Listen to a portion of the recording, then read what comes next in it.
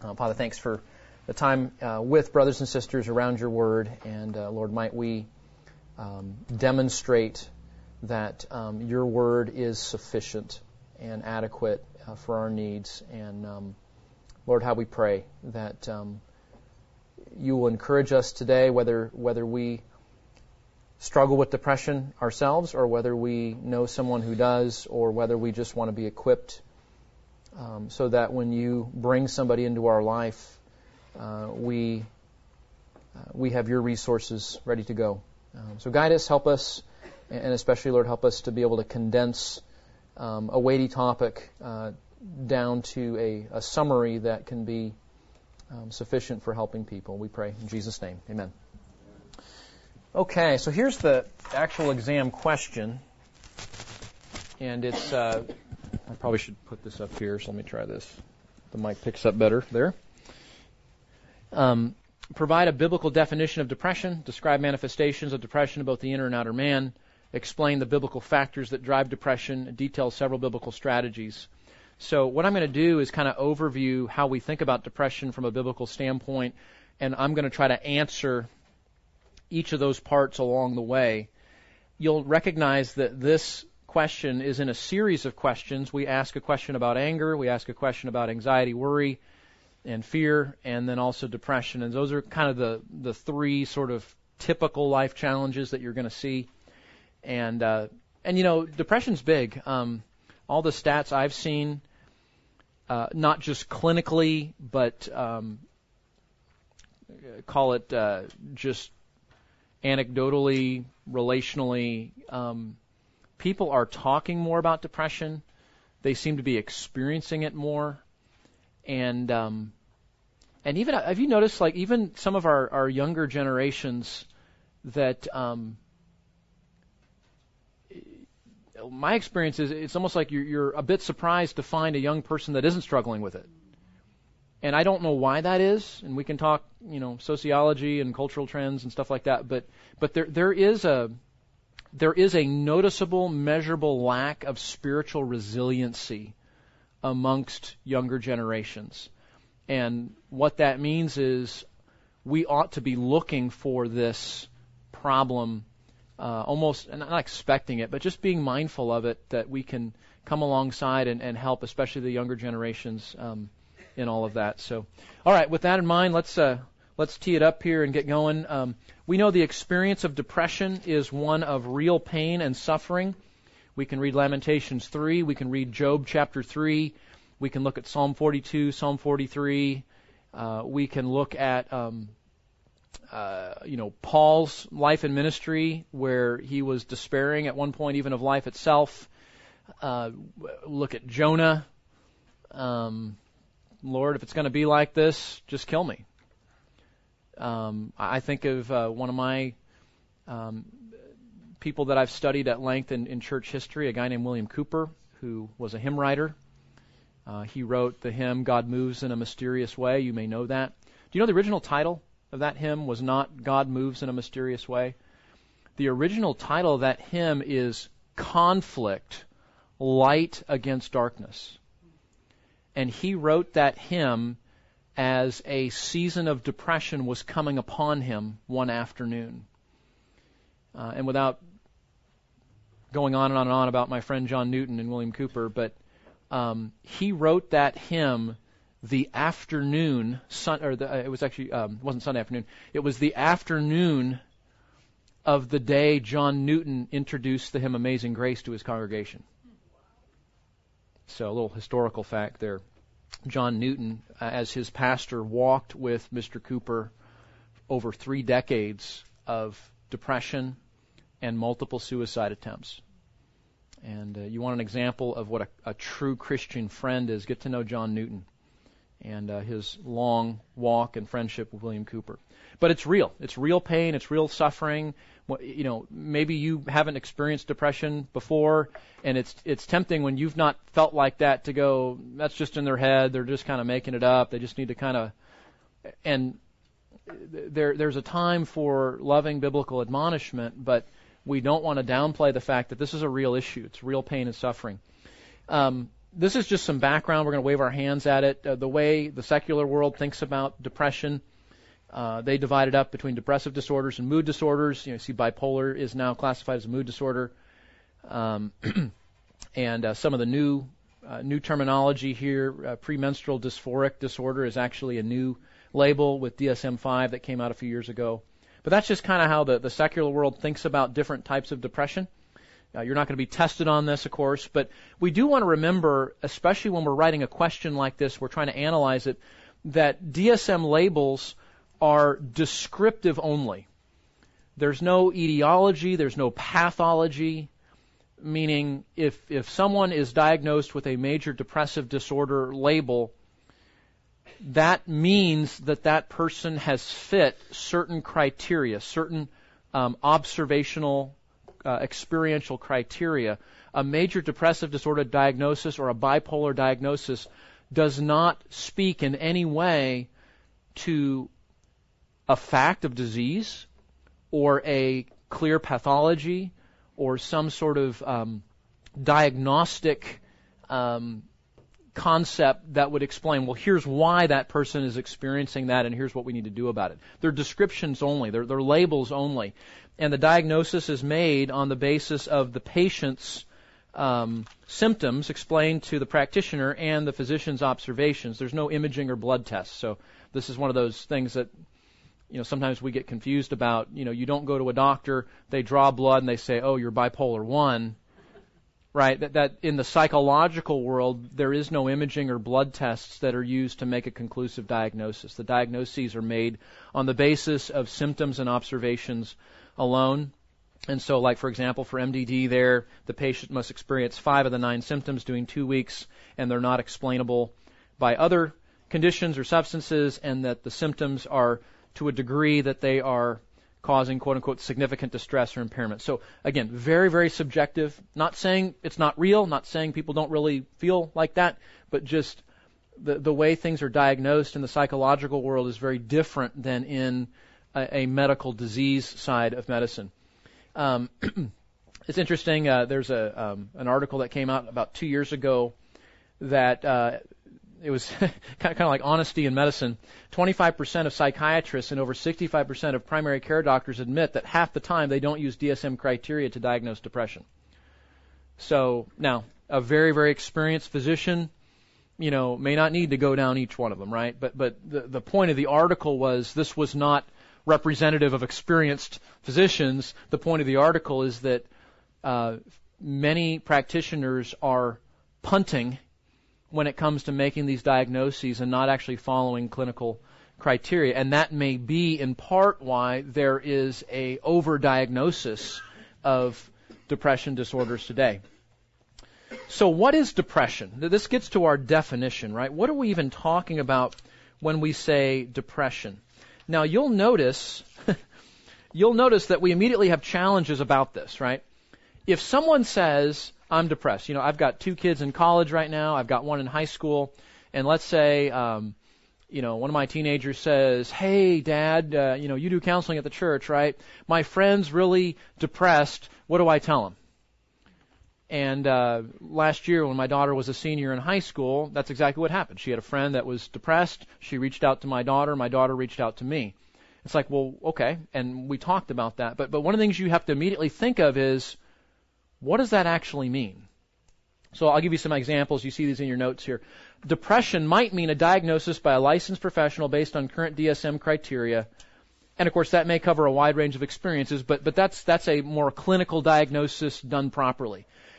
Depression may also be a label that is self-assigned by the struggler, what I affectionately call GSD, Google self-diagnosis, right? I got online, I read, and I go, oh, this sounds like me, and I make my own diagnosis. Or it might be a perceived state based on popular culture. In my daughter's case, if I were to go to her high school and poll a bunch of her friends and her friends' friends, they're all depressed. In their own mind, at least. And that's just a function of being a 16-year-old girl, I guess. I don't know. And so it's this idea that I'm just thinking of myself in those terms. I'm not necessarily taking my feelings and charting them against actual diagnostic criteria. So I might be self-diagnosing. I might just say, she seems like me, so I must be depressed too. And then, it's just slang for sad or really down. And, this is happening with anxiety too. I was talking to Greg Gifford, who's one of the professors at Masters University. And so let's rewind 50 years ago. And some of us were around 50 years ago. Some of us weren't. Some of us definitely weren't. But 50 years ago, people didn't talk about being depressed, for the most part. They're clinical depression, yes, maybe. But if someone was feeling busy, they would say, I'm feeling busy. If they were, let's add 20 years. So let's say, we're 30 years ago now. It might be, I'm having a stressful week. I'm having a busy week. Well, now the language is changing where what we used to call busyness and stress, people today call depression or anxiety usually. I'm so anxious this week. And if you talk to them, what they're really doing is they're using that word anxious to describe the busyness and the stress of a week where there's a lot going on. It's not necessarily anxiety the way anxiety is classically understood. So language changes, guys. We know that, and we all represent different generations here. Our young guys like Cooper back there. He's going to be ministering to peers that have a very different vocabulary than like me and Mr. Slaughter. Okay, so what do we mean by depression? You have to ask them, don't you? You have to ask them, what do you mean by that? You said you're feeling really depressed. What do you mean by that? And then draw them out. Help get to know what they mean by that by asking questions and making observations. Now, in the Bible, depression, in my understanding, is kind of like a big bucket that may house many different things. So one of the things we have to do in biblical counseling with depression is we have to unmask depression. We got to take the mask of depression off, take the label off, and look behind it and see what's actually going on. The Bible actually doesn't use one term to describe the experience of depression. If you look at Lamentations 3, Jonah 4, Job chapter 3, Psalm 42, Psalm 43, you look at all of those, you will not see the same language being used there. And even though we might say the experience of depression is significant, Genesis chapter 4 with Cain, right? His countenance fell. The Bible describes the word fallen countenance as a way of describing depression. So you say, what's depression? Well, here's just a few options. In the Bible, you will see features of depression that result from all of these different experiences. So take Cain in Genesis chapter 4 as an example. You remember the story, right? Cain and Abel, they both bring sacrifices. God accepts Abel's sacrifice. He rejects Cain's sacrifice. And Moses, the narrator, says, then Cain became very angry, and what? His countenance fell. And we look at that, and we go, okay, that's a very different experience of depression than what Jeremiah is expressing in Lamentations chapter 3 as he's watching the city of Jerusalem burn because the Babylonians have breached the wall. Very different, right? One is associated with destruction and loss of the temple, of the city. Jeremiah's preached for over 40 years for the people to repent. They've not listened to him, and here's what God promised. Judgment is coming.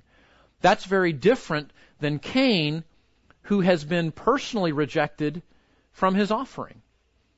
And we can conject, we don't know this for sure, but we can surmise that maybe he's looking at his brother going, what's the deal? Why do you accept his and not mine, right? So, again, very different experiences, even though it resulted in depression in both cases. Okay, so you got to unmask depression and get behind that. As depression is unmasked, the nature of a person's depression can be biblically understood and appropriate care can be given. Now, thinking again about psychological labels, labels can be unhelpful. They're helpful in one sense in that, we can take all these different symptoms and say, well, that's OCD. When a person has persistent, intrusive thoughts of an inappropriate nature, and that leads them to feel a compulsion to find relief from those intrusive, unpleasant thoughts through some sort of repetitive and unhelpful behavior, that takes too long. So saying OCD is convenient, and we all know what that means. So labels are helpful in that way, but they're unhelpful because they can flatten a person's experience. So, for example, labels are unhelpful if they become a person's identity, right? I'm an OCD struggler, I'm an addict, my child has ADD. We understand people take those labels and they wrap an identity around them, and that is inappropriate and unhelpful. It can flatten a person's experience. I dealt with 2 intense OCD cases in the same few months a couple of years ago, post-COVID. Interesting. It's interesting to watch what COVID did to counseling issues, but and they were very different. They both had intrusive thoughts. They both had compulsive behaviors, but if I just treated them the same because they both had OCD, I would have missed the unique features and contours of this person's experience that would have allowed me to help them versus this other person's experience. So a label can flatten the person's experience. Like, I know this, I know what's going on, and then I'm dishing out solutions when I haven't actually gotten to know that person's unique struggle. Labels can be unhelpful when they imply an etiology and often direct the course of treatment. Talked about that. Labels introduce a worldview. Remember, guys, labels are not neutral. Labels are trying to convert you. If your child, let's say you're a school teacher, and you've got Johnny, and Johnny is Johnny on the run. He's just always busy, has trouble staying in his seat, doesn't listen very well, easily distracted. And Mama comes in the parent-teacher conference and says, Johnny can't help it, he has ADHD. The good part of that is the teacher saying, yeah, we see the sort of symptoms, behaviors that an ADHD label describes. We say, yeah, no surprise there. The problem is Mama is using that as if ADHD were a medical disease which necessitates some sort of special treatment or in the most significant mode, basically saying my child's not going to be able to follow the rules because he has this disease. And again, not every parent's going to say that, of course. But that's where a label is being misused because those labels are trying to convert you to a certain viewpoint of why those symptoms happen. And in the case of ADHD, the disease model is a very significant model represented today. Okay. Are we good, Lee? Okay. All right. So when it comes to depression, the most popular theory of depression that continues to reign today is the biological or medical model. Sometimes it's called the chemical imbalance theory. And you know this. The theory purports that depression is the result of chemical imbalance in the brain. Medications are prescribed, which said to fix that. I say medications. It might be a traditional script. In our day and age, there's an herb, there's a vitamin, we understand in the medical world we've got sort of traditional, and then we have alternative, natural, blah, blah, blah. Right? But the point is there's some sort of, you put something in your body to fix this kind of thing, right? And that's going on in the biological chemical imbalance theory. They're typically going to prescribe some sort of antidepressant. But there's literature that says St. John's wort does the exact same thing, somehow, as Zoloft. So again, don't think it's just drugs, right? There are other forms of I'm putting substances in my body that are said to fix the chemical imbalance today. Of course, there's problems with the theory. I've given you a series of quotes there. I won't read them all to you, but essentially what I'm trying to demonstrate here is I'm not a medical doctor, but I'm leaning on medical experts here, and all of these experts are concluding that the chemical imbalance theory was a sort of urban legend of 40 years ago. It was never proven or established in the literature. In fact, we have enough data today to say it is not a viable theory, and that most researchers have largely moved on from it, recognizing that the way the brain works and brain circuitry and the way the systems work there is much more complicated than that little commercial you saw. There's a little bit too many neurotransmitters, between the synapse, and then the prescription whatever fixes that, and the person isn't depressed anymore. That the brain operates in a much more complicated fashion than a simple chemical imbalance that is addressed with a antidepressant. So again, I won't read all these to you, but it's pretty compelling. And Stephen Stahl, you're a leading expert when you can go on Amazon and the actual textbook series used in neuropsychological programs throughout medical schools in our land is called the Stahl's Essential Series. So this guy knows what he's doing, and the quote there is really interesting to read about. Okay. So the point is, this is not a theory that's viable. Now you say, why is it so popular? I mean, you've got ads on Facebook that are still purporting this is what causes your depression, right? It's propagated because the pharmaceutical world and the alternative medicine world want to sell you stuff. And I'm not here to beat up on either one of those communities. I'm thankful that we have medical people and people that make medications that actually help a lot of people. But sometimes a theory that's unsubstantiated in the medical literature continues in popular culture, not because the science has established it, but because the people that are selling the interventions continue to make those statements, okay? And again, we got Dr. Roberts, one of our elders at Grace Community Church. That's one of our medical consultants. Dr. Steinman, who's one of our pediatricians here in our church.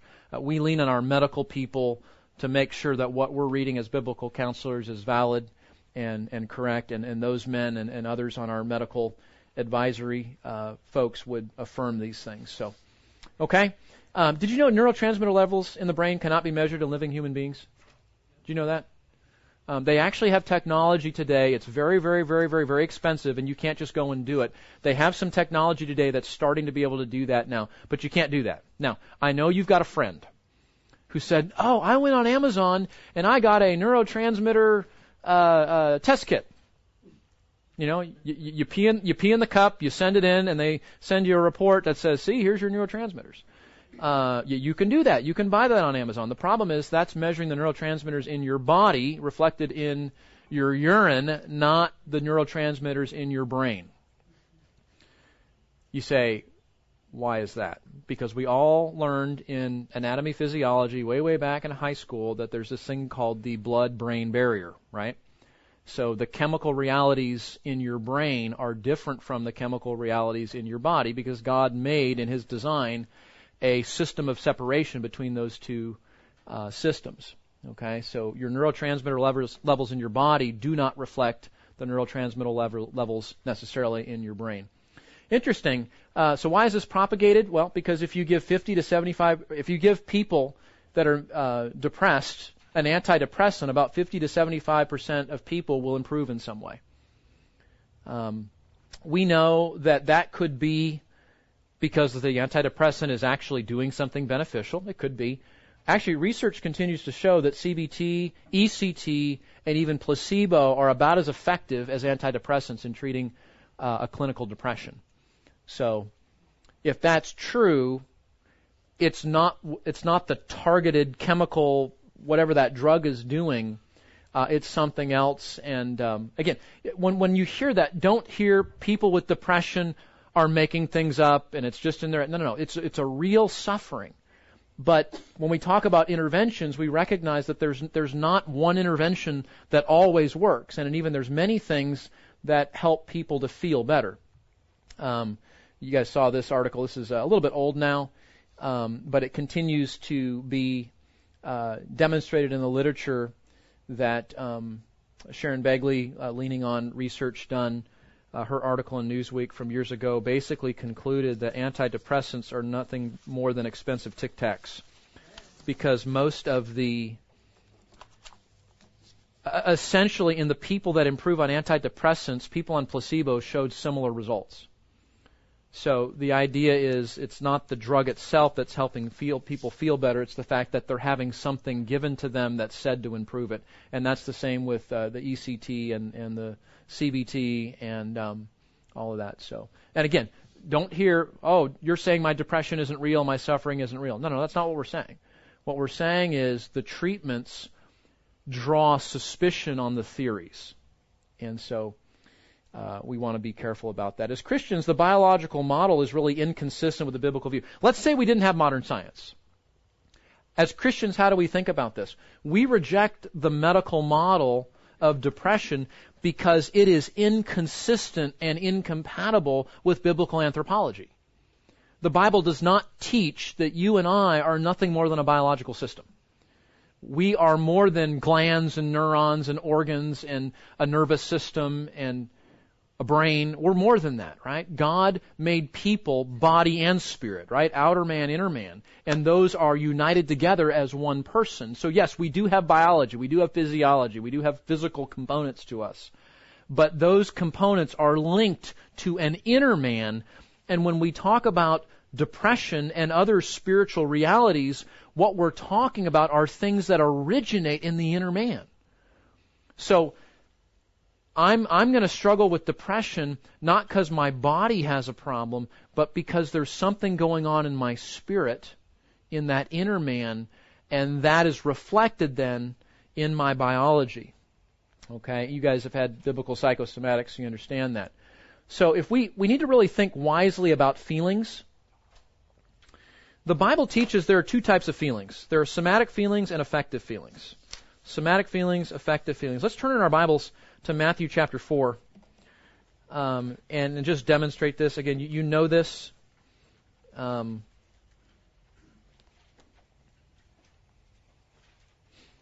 But actually, in context, we're looking at Jesus, and he's been fasting for 40 days prior to the onset of his ministry, his public ministry. Chapter 4, verse 2, and after he had fasted 40 days and 40 nights, then he became hungry. Jesus, fully God, fully man, in his humanity, became hungry because he hadn't eaten for over a month. That feeling of hunger is what we call a somatic feeling. Somatic, from the word soma, body. You and I experience feelings related to the operations of our outer man. Things like hunger, sleep, when we're physically sick. Those realities are caused, those feelings are caused by dynamics going on in our bodies or our outer man. We call those somatic feelings. Secondly, there's another category of feelings. We could call those affective feelings. Affective feelings. And those are feelings associated with the operations of the inner man, the soul, the spirit, the heart. If you're in Matthew, we can just flip the page over to Mark chapter 6. In context, Jesus is talking about this is where Jesus walks on water. I was thinking it was a different passage. Mark chapter 6, they see Jesus, right? And he's coming to them walking on the water. They think he's a ghost. Verse 50, and they immediately saw him, and they were terrified. Well, where did those feelings of fear come from? From their heart, from the inner man, right? Their spirit, because that's not the same as I'm feeling tired, I need to go to sleep. That is, I'm in a situation, I've evaluated the situation and concluded there is something dangerous, there is something threatening. And when that happens, my heart responds with fear, and my body has a physiological component that accompanies that heart response of fear. Does that make sense? You know, someone in fear, you can put a blood pressure cuff on them and see elevated blood pressure, elevated heart rate. We can do all sorts of physiological tests, and it's like, yeah, you're not in a normal state. That's not because the body initiates fear. The heart, the spirit initiates fear, and the body follows with an accompanying physiological response. And that's actually what an emotion is. An emotion is just a heart response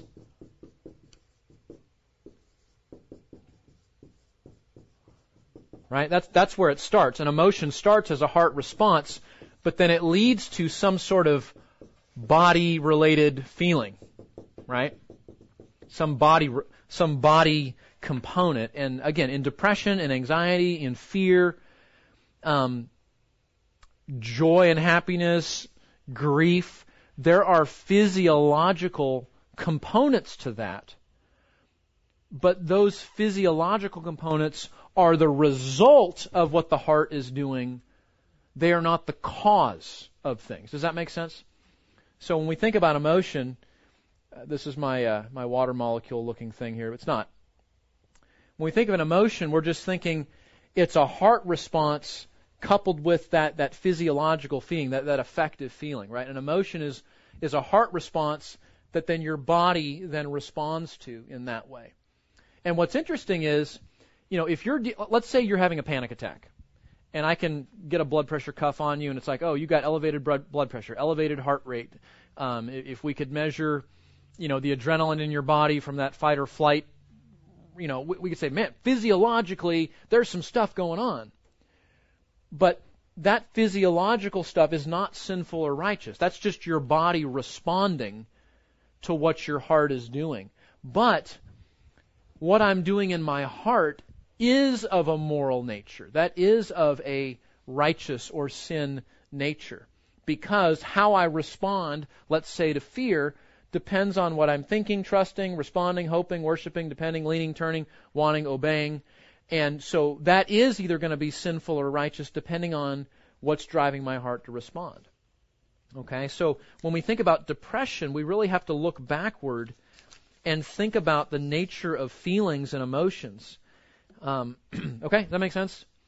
So depression, even in depression, if we're seeing physiological factors, we're recognizing that the heart is key to understanding what's going on there. Now, speaking of body issues, let's talk about just depressed feelings. Not depression.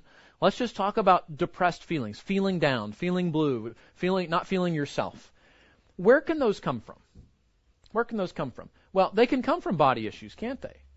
Hypothyroidism, Parkinson's disease. I got a friend of mine who's going through Parkinson's right now, and he has days where he does not feel himself. He just feels down.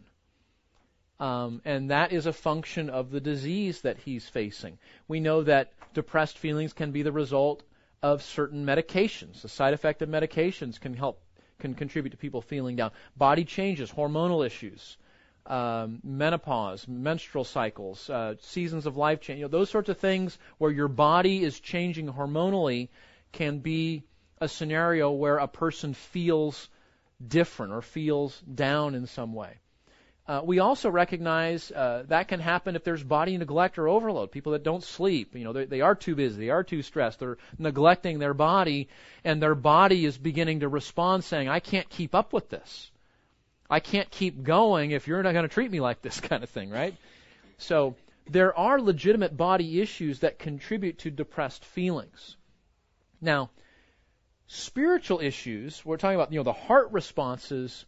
Spiritual issues are going to directly or indirectly always be in play. So let's talk about my friend that has Parkinson's disease. He's having a day where his limbs aren't functioning, and he's more stiff than usual, and he just feels kind of blah that day. Well, that's a function of the disease, right? But as he wakes up in the morning and he realizes that's what his body is doing, his heart, his inner man, has to respond to that.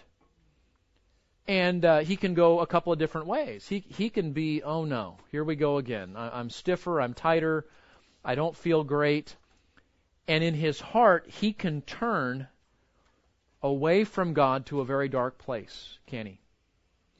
And he can begin to wallow in those feelings. He can begin to tell himself things that aren't true and unhelpful. He can withdraw from relationships, right? Or he could also turn toward God. It could be one of those days where, again, my limbs aren't working. I'm stiff and I feel bad. I need to turn to Scripture today. I need to surround myself with the people of God. I need to be really, really careful what I'm believing in my mind and take my thoughts captive to make sure that I'm not entertaining unhelpful thoughts that lead me to feel worse than I already do. So you see, spiritual issues, the heart is always in play, even if there are body factors that are contributing to the depressed feelings. Does that make sense? So be mindful of that. And recognize you don't have to know the exact cause of those depressed feelings in order to minister help to the person. Maybe they have an undiagnosed disease and they just don't feel themselves. Well, you don't need to know that to be able to help them to hope in God and turn to God and find the resources in God and the people of God and the spiritual disciplines and taking thoughts captive. And you don't have to know the exact cause to encourage your friend to turn to God. Now, if there's an undiagnosed disease, that would be helpful to know, right? Which is why in counseling we're going to send them to a physician to make sure that the onset of the symptoms isn't related to an actual medical issue. Okay. Now let's jump into the text here, and this gets into that's kind of some background for you. But in thinking about the actual in thinking about the actual analysis of depression and how we want to answer these questions on our exam, there's a couple of things that we would want to make because we've talked about some of this. We've talked about a definition. We've talked about physical factors, so outer man, inner man. Outer man, we might say what? What are some outer man manifestations of depression? What would you see? Yeah. Yeah, pain, tired. Maybe talking about themselves. Other outer man stuff? Yeah, they kind of look down. Maybe they look kind of disheveled, not like they didn't really take care of themselves that morning, and maybe a little sleep deprived. Yeah. Sleep too much. Or sleep too much. Yep. So, and then inner man, we could say, talking about themselves, maybe focusing on that, focusing on unhelpful things. We can see them, a loss of hope. We can see struggling to believe truths about God and embrace them, withdrawing from relationships, sleeping too much or too little. Irrational thoughts. Yeah, so outer man, inner man, and we'll look at some of those features here as we look at some biblical models and biblical examples here. But when we move to think about what are some of the factors that drive depression, let's look back at Genesis chapter 4 again and Cain and Abel. The verse I want to direct your attention to is Genesis chapter 4, verse 6, right? So Cain has become angry, the text tells us, and his countenance fell. Then God, if you want to learn how to do biblical counseling, watch what God does. Verse 6, Then the Lord said to Cain, Why are you angry? Why has your countenance fallen? Just stop right there. In asking that question, God expects Cain to have some understanding of his own emotion. Isn't that interesting? If depression was always caused by a medical disease, God's question to him doesn't make any sense at all. If I said, why do you have a cold? Why do you have the flu? You'd be like, I don't know, Pastor Keith, it just happens every fall in North Texas, right? Right? There's not some sort of moral, spiritual thing that they've done that results in the cold or the flu. But God's question to Cain verifies for us that this is a spiritual heart response. This is something that he can explain. And if we look back at the text there, he says, why is your countenance... Interesting, if you look at the secular literature, about 80 to 90% of depressed persons can tell you why they're depressed. 80 to 90%. Over 80% of the time, it's because of some loss in their life. And in fact, that people that are thinking about a more biblical view of sadness, often what we're seeing in depression is what the Bible calls normal sadness over a true loss. And that's not bad. Jesus wept over Jerusalem, over the hardness of heart. God looked in Genesis chapter 6 at his creation. It's just, a dozen generations old, and he says every intent of the thought of man is only evil wickedly, and God grieved over the sin of people. Grief and sorrow is a godly response sometimes. We have to have a category that says sadness and grief are a godly thing. They're not something to avoid or run from or fix all the time, right? So sometimes what we're calling depression might be normal sadness or grief because of appropriate loss. When you lose someone you love and are indifferent to it, that's not a sign of spiritual health. So anyway, the point here, look what God says to him. He says, if you do well, will not your countenance be lifted up? Meaning, Cain, you can do something now that will change your depression. And if you do well, right, what does God mean?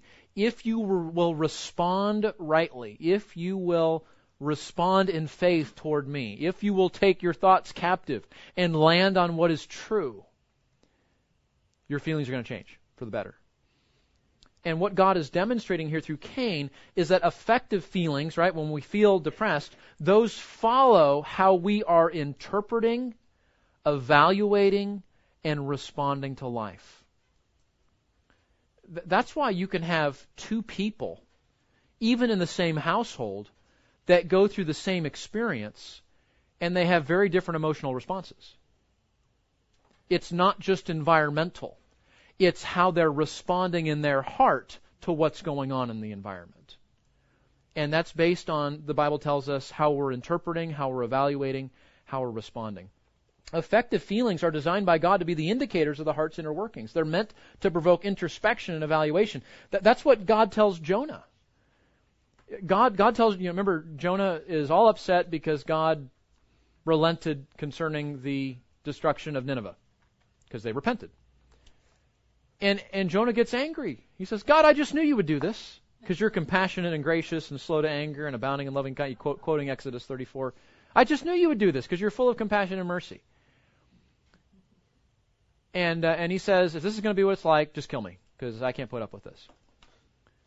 And you kind of, those of us that had children, when our children were little, and your 3-year-old's having a meltdown, and you have to kind of go, kind of get down on their level and kind of put your arm around them, and what they're doing is over the top and toddler-y, like a toddler. And that's exactly what Jonah was doing. He was acting like a spiritual toddler. Now, to understand how horrible Nineveh was and what they did to the people of God, we can be sympathetic toward Jonah. But he's got this meltdown. And God, you remember what God does? He doesn't rebuke him. He doesn't call him to repentance. He doesn't bring a lightning bolt from heaven to take care of the disobedient prophet. He asks him a question. Do you remember what he asked him? Jonah, do you have good reason to be angry? It's the same thing we do in parenting, right? We're asking questions to draw the child into a conversation that we hope will allow us to point to what's going on in their heart and a better way to respond. But those affective feelings, as demonstrated by God with Cain in Genesis 4, Jonah 4, later on Jonah 4:9, are designed to provoke introspection and evaluation. Jonah's anger and depression was supposed to be a reminder to him that there were things going on in his heart that he needed to address. God intends for believers to live by faith, not feelings. Right? That's Hebrews 11, right? Trust in Christ and obedience to His Word should guide and direct the Christian. Feelings should not become the governor or motivator of the Christian life. That is so hard not to do that, isn't it? But living by faith means I'm going to act and respond based upon what God tells me, not based upon how I feel. What happens in depression, we'll get to the picture here in a minute with the spiral of depression. What happens is people get into a cycle where their feelings become so overwhelming, they wrongly believe that they must follow them. And the more we follow our fallen feelings, the more tightly the spiral becomes in depression and eventually in despair. which is why the Bible is going to model for us in Psalm 42 and Psalm 43 and command us in texts like Philippians chapter 4 to talk biblically to ourselves instead of listening to our fallen feelings. I put the Lloyd Jones quote up there that every preacher I know overuses because it's awesome. Have you realized that most of your unhappiness in life is due to the fact that you are listening to yourself instead of talking to yourself?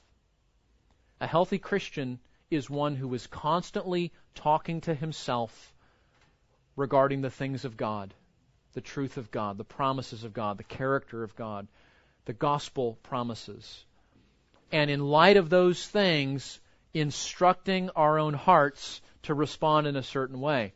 A immature Christian, an unbeliever, are people that let their own fallen feelings and emotions direct what they do and how they respond. So spiritual health means we're moving in that direction. And Jay Adams and Ed Welch say something very similar to Lloyd Jones in spiritual depression there. Okay? So here's the diagram. You guys have seen this in track 1, but this is kind of how that doesn't work very well. So here's where we start. Something happens, right? There's some circumstance, some loss, some cancer diagnosis, some my child did this, my spouse did that, some occasion, usually for grief or sorrow or loss. Maybe in Cain's case, jealousy, comparison. How are we going to respond? We can turn to God by grace through faith, looking for God's glory. That's a faith-oriented response, right? I turn to God and I say, Lord, help me. I'm struggling. This hurts. This is hard. Help me to trust you. Help me to believe you. Help me to respond to these painful feelings by following your counsel. And we do that by grace through faith for God's glory. And that brings hope, because when we turn to God, we find the hope that He has for us, don't we? That's what happens in Psalm 42. Hope in God, for I will again praise Him. The psalmist is wrestling with his own heart, saying, turn to God, hope in God, remember God. It's going to be okay. You will again praise Him. This darkness is not forever. On the other hand, the alternative is to turn away from God, to isolate, to withdraw within, following my feelings instead of following the tenets of God. That's called a fleshly response in Scripture. And I'm really, even though I might see it, I might not see it in the moment, I'm really seeking to please myself by doing what feels right instead of turning to God to ask what is right. And where is help really found? And the end result is an ungodly response as I turn away from Him. That makes me feel guilty, discouraged, despairing, makes me feel worse. So then what? I have another moment where I have another decision to make, another opportunity, and I follow my feelings again. And that just, as I continue to follow my feelings, my actual sadness, despair increases to a place where I am in the darkness. Okay? And Dr. Stuart Scott developed that chart based on a chart that Jay Adams developed, so everything's kind of borrowed here, but this is helpful because when people are depressed, all they know is they hurt and they want relief. And one of the ways we care for them, this gets into the fourth part of our question, what strategies that are we going to employ? One of the strategies is helping them to see this is what's going on. We want to help them to turn to God rather than turn away from them. In the previous slide here, another strategy is to talk to ourselves instead of listening to ourselves, focusing on what's true, right? Another thing we do as a strategy in depression, we don't want people to follow their feelings, but we do want them to listen to their feelings, because listening to depression, listening to what depression is saying, so to speak, is really insightful as to what the heart issue is going on. So Ed Welch gives us several examples in his little booklet on depression. Sometimes depression is saying, I'm afraid, I'm guilty, I lost something, I need something, I'm angry. Again, you have to unmask it, right?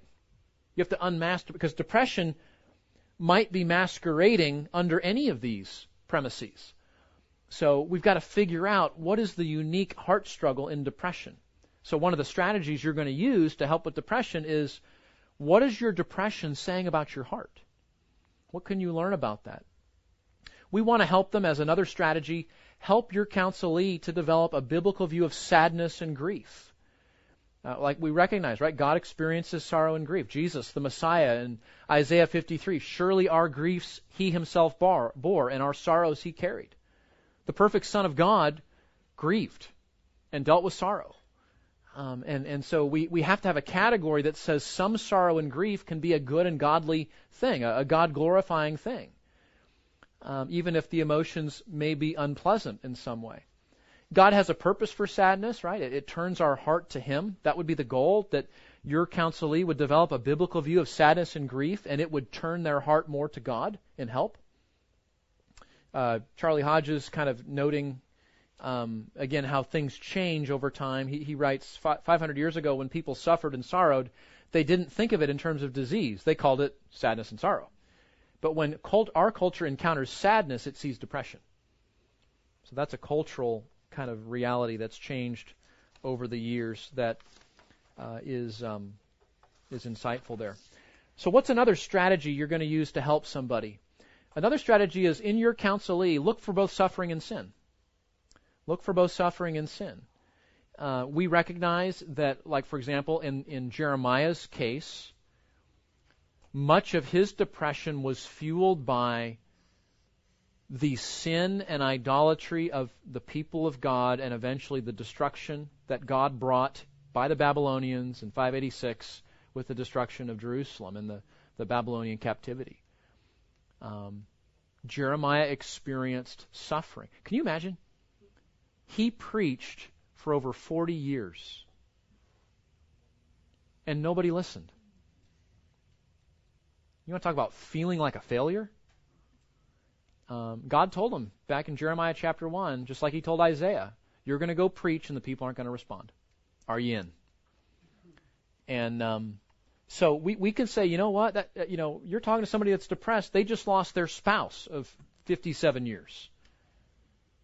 Of course they're going to be sad. Of course they're going to grieve. That's a good and godly thing. It reflects the love they had and the gift that person was, and all of the memories and all of the dynamics, the children, the vacations, the camaraderie, the unity, the intimacy, all of that. Of course you're going to grieve. That's a godly thing. So look for suffering in depression and recognize that depression is not always an occasion to find some sort of sin that's hiding under there. Okay? However, we know that loss and grief and a godly sorrow can be a temptation or occasion for an unhelpful, ungodly response, can it? Right? And so that's where we have to come alongside our hurting friend, encouraging them, showing them the hope of the gospel in their suffering, but also helping them to point out the dangers of where that sorrow and grief can go if they're not careful. Have you noticed people that have had horrible loss and grief are very vulnerable? Very vulnerable.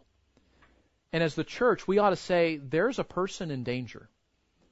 What can we do to help them? What can we do to rescue, to bolster, to walk alongside as they grieve, as they sorrow appropriately, but helping them to avoid veering off into something that's an ungodly response because of that vulnerability. Also, look for spiritual accomplices. Remember that depression rarely works alone. You know, it's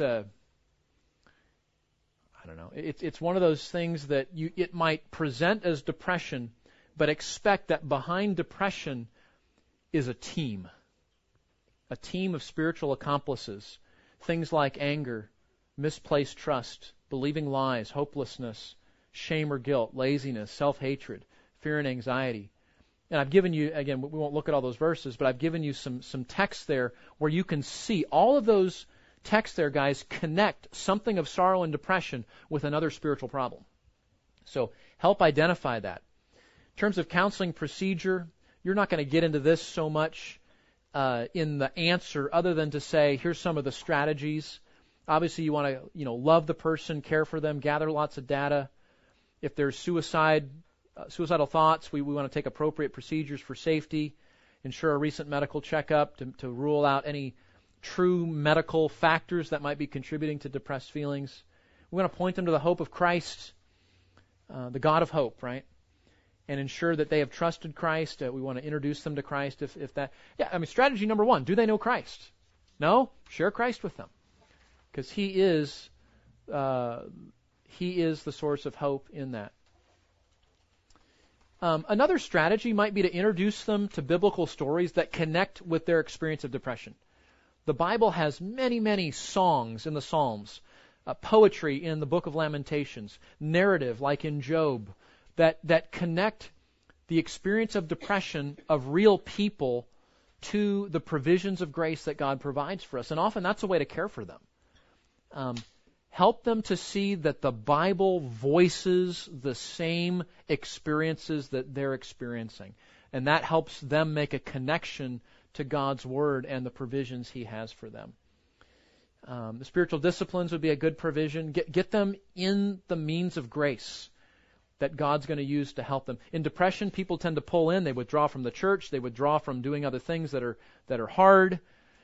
And the end result is we have to help them come out of their shell, re-engage with the church, re-engage in spiritual disciplines, because those are the means that God's going to use to help them. And sometimes a person that's depressed is not getting better, not because God doesn't have means available, but because they're not utilizing those means. So facilitate connections there to ensure active involvement. Minister biblical truths to help frame up a biblical understanding. And then, based on the needs, begin to prioritize those spiritual dynamics there. What's behind the mask of depression? And then just remember those 2 buckets, right? If it's a suffering issue, we offer biblical encouragement. If it's fallen into a sin issue, we call for biblical repentance and encouragement that God can forgive and change them. Okay, so remember our list. So you're looking for those sorts of things behind the depression. As you identify it, you say, okay, what's really going on here is self-hatred. Okay, so now we're going to address self-hatred. The depression is the symptom. Self-hatred is really the heart.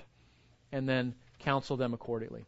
And then just remember, this is going beyond the question now, but remember that there are other topics that might be helpful to develop. All of these can be additional strategies. I might include a couple in your answer. I think taking thoughts captive is a really important strategy. Thankfulness is a very important strategy. Seeing trials through the lens of grace, that's a perspective we want to help people to have. Anyway, so you're saying there's no way I can do this in a page and a half. I know. But I'm giving you more information that you need so that when you sit down to write, you have plenty of material and you can say, okay, here are the strategies that I need to do. Here are the factors that drive depression. Here's the outer man and inner man manifestations. And here's how we're thinking about a definition of depression. Okay, some wonderful resources there. I got some homework here. You won't get into homework on this one, but and then some wonderful resources. Of all of these, I have found Ed Welch's little booklet really helpful. I think Heath Lambert's postpartum depression talk in there in the chapter in Counseling the Hard Cases really helpful. Dan Wickert, that's an older audio, but Dan's got some really good material on that. If you haven't read Good Mood, Bad Mood, you'll find that helpful. Anyway, lots of good stuff there, but I would start with the mini book, and then you can work up to something more significant. If you haven't done anything, that's where I would start. All right, let me pray for us. Lord, thanks for your provision in the midst of the darkness. Thank you that Christ meets us and does some of His best work when we feel alone and when we feel isolated and dark. Thank you for your kindness and grace, that Jesus bears our sorrows and griefs, and that we find in Him a sympathetic high priest. Lord, give us grace as we write the answers. This is a big question. Lord, I pray for grace to be able to summarize all of this in one's own words and to create a strategy that will be helpful to someone who's struggling. Thank you now for the lunch we're about to have and the fellowship that goes with it. Give us stamina for the afternoon, and we thank you again for the joy of being together this weekend. In Jesus' name, amen.